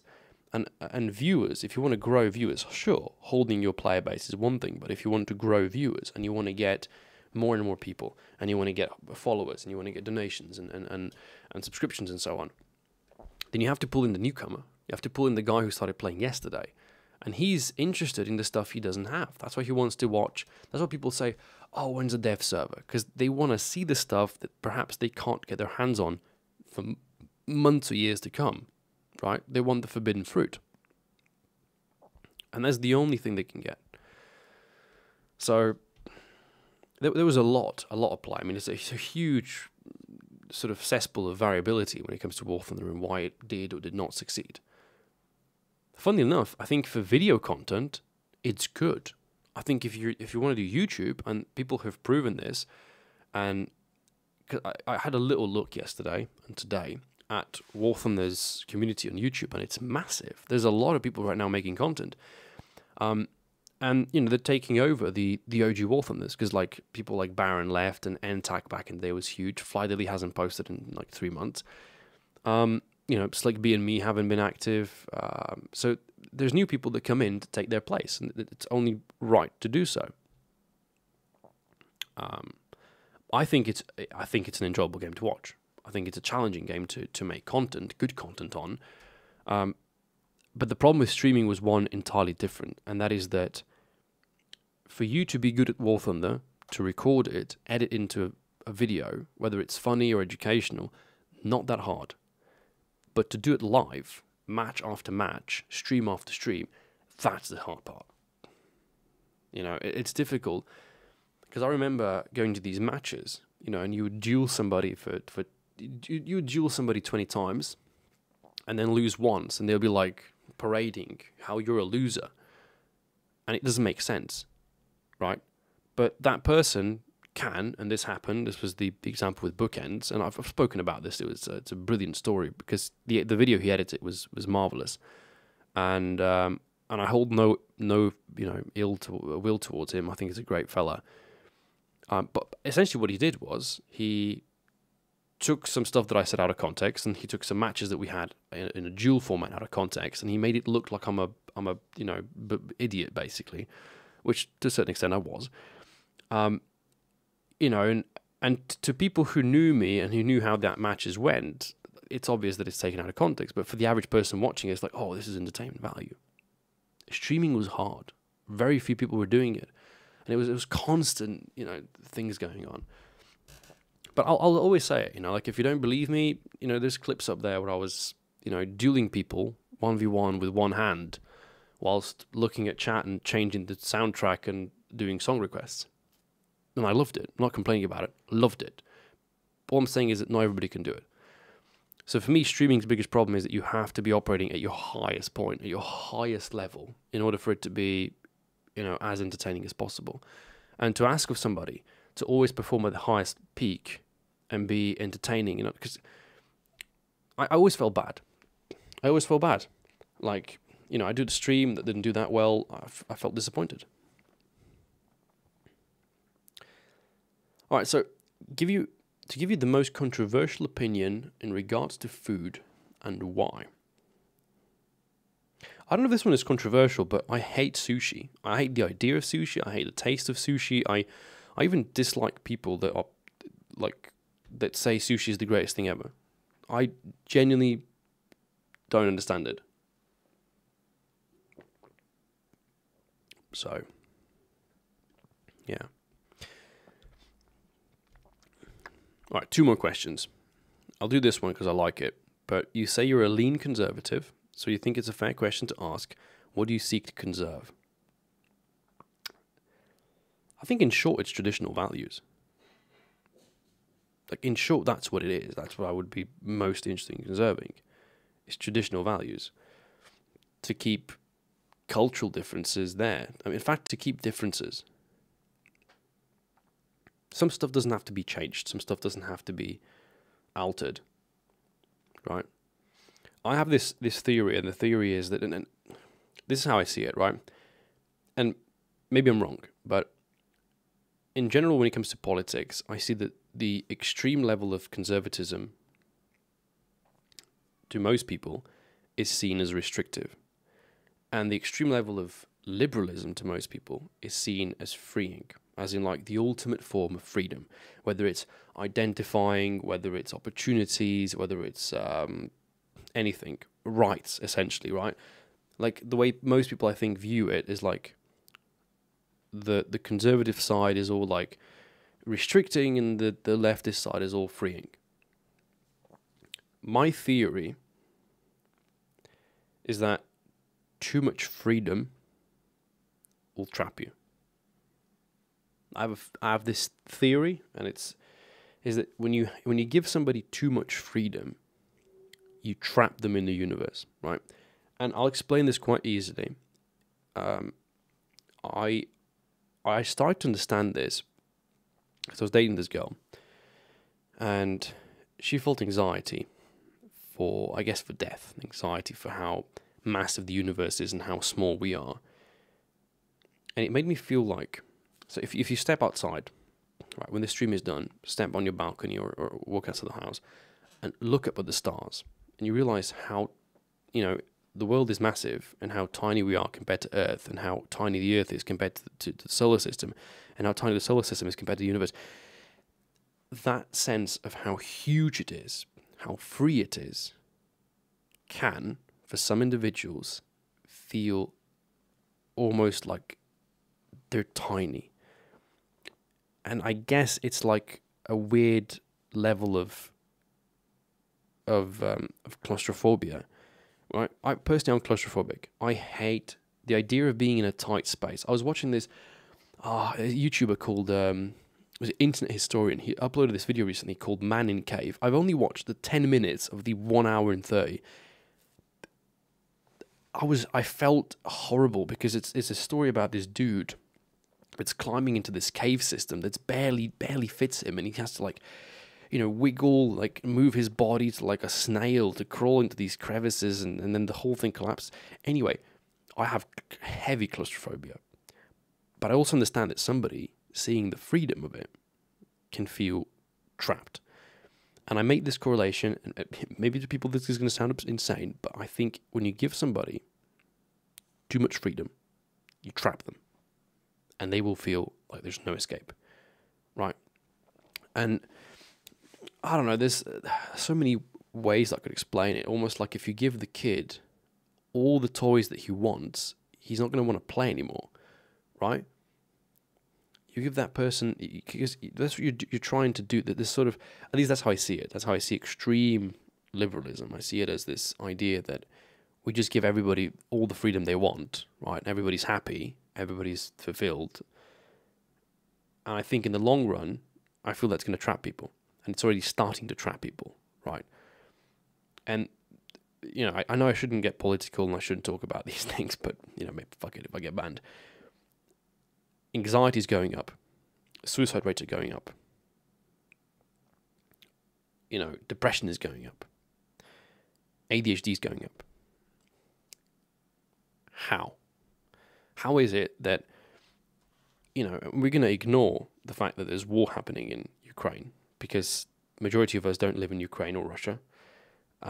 Most of us in the Western society are living lives better, safer, more secure than ever before in the history ever, right? And yet, the supposed freedom we've got doesn't make sense. Everything's better, but all these things are spiking. All these negative attributes of society are spiking, right? Something clearly isn't adding up. And it's a very, very, very, very scary boat to be in, I think. So,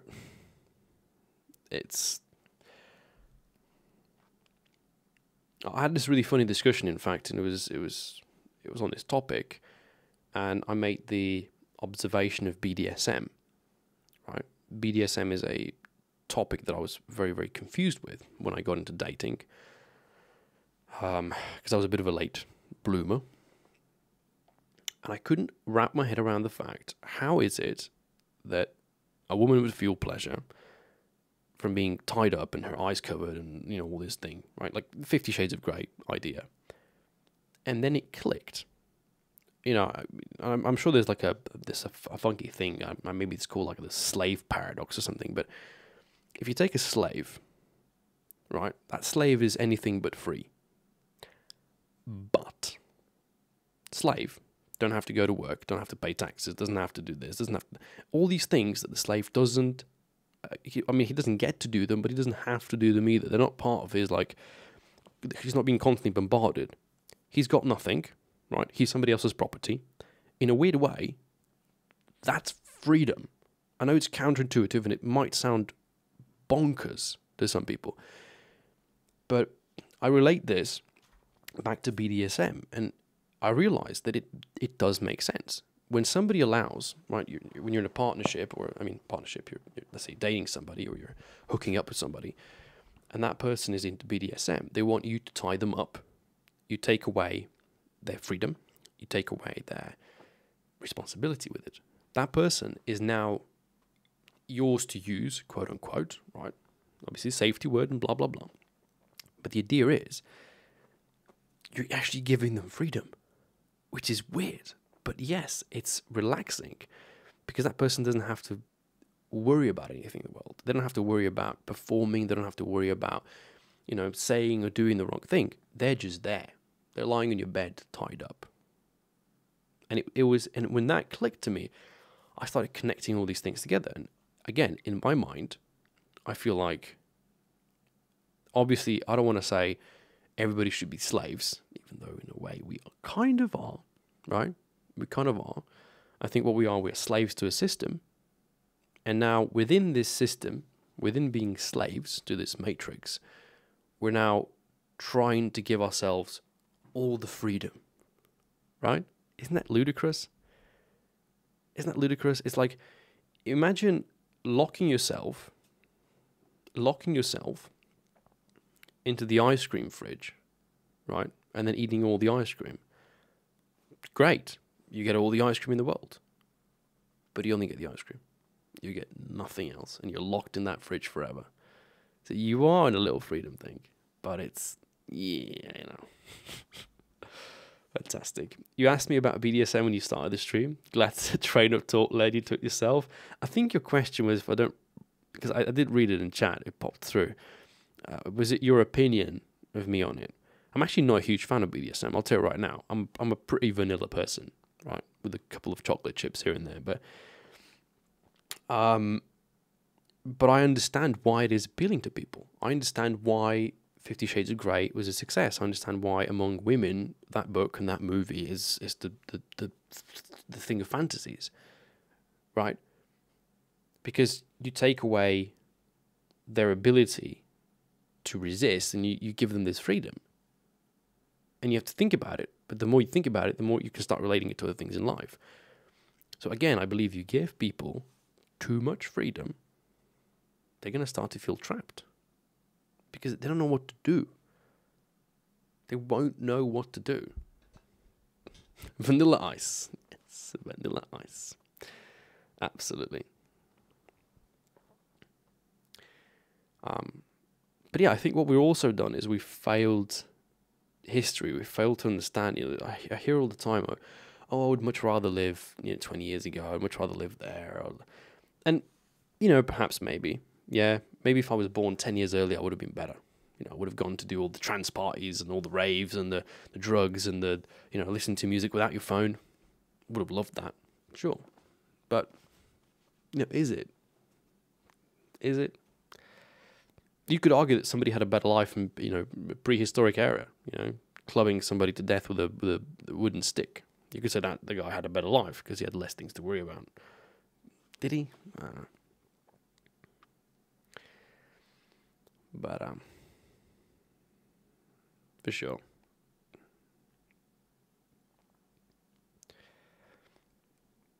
Even if it's more than just the sex alone, so the guidance and security you give, no, absolutely. I mean, look, intimacy in general is a sort of construct of trust among two people, mainly coming from the females, right? Because I always joke this, but I say, if you let's say you're dating on online, right, on Tinder or whatever, it's a woman's job to figure out you're not a psychopath, and it's your job to figure out she's not a catfish. It's really all there is. But absolutely, I agree.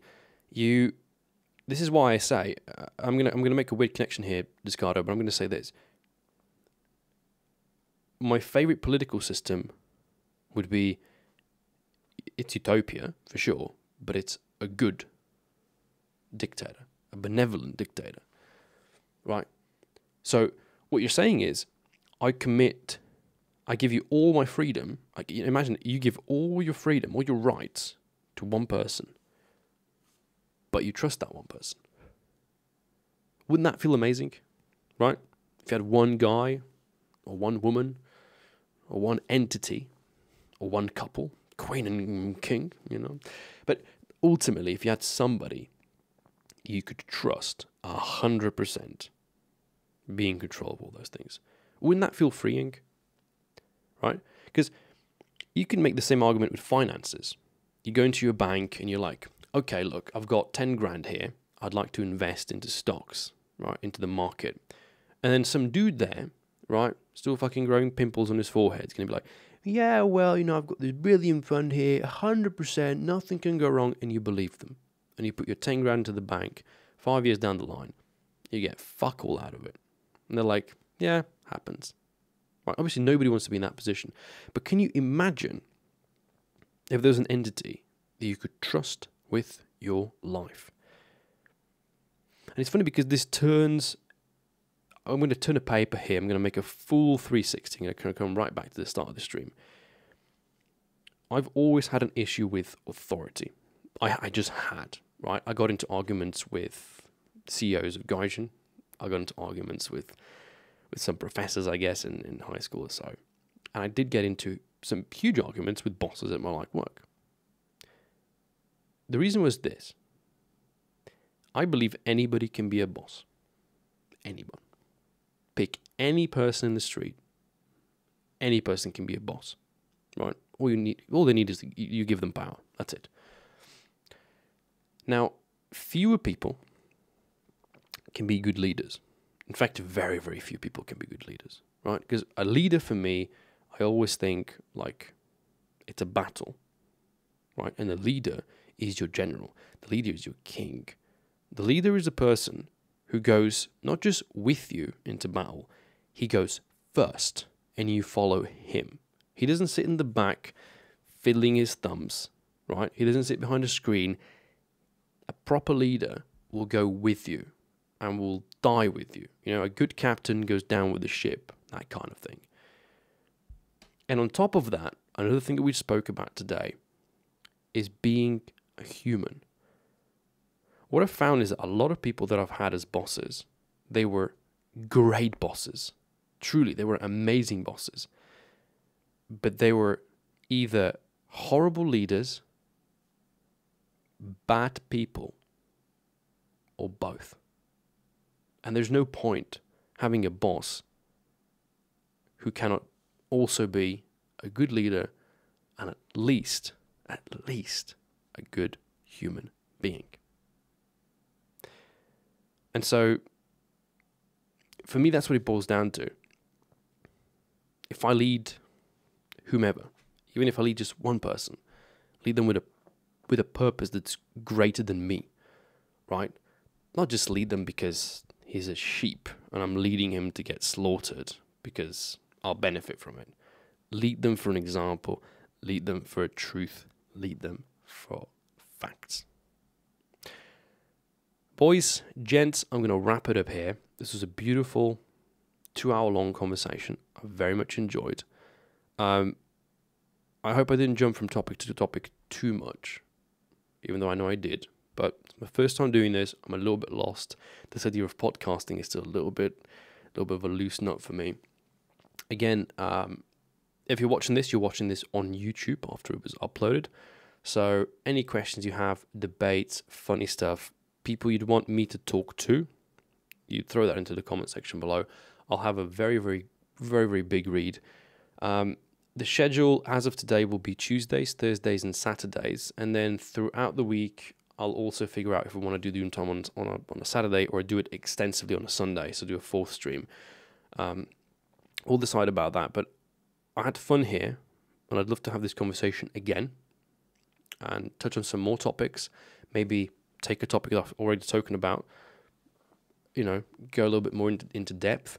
But I'm also open to look into some sources. I'm open to look at some numbers. I'm open to do a little bit of learning actually on stream. Now that I think about it, you know, throw an idea out there, have a conversation, find some information, display it, and we can have a proper debate. So I've enjoyed it. I hope you have too. And we'll catch you in the next one. Take care and safe flying. Bye-bye, lads. Oh, wait, it's not a YouTube video. I can't do that. Oh, what a pleb, man. Anyways, next time.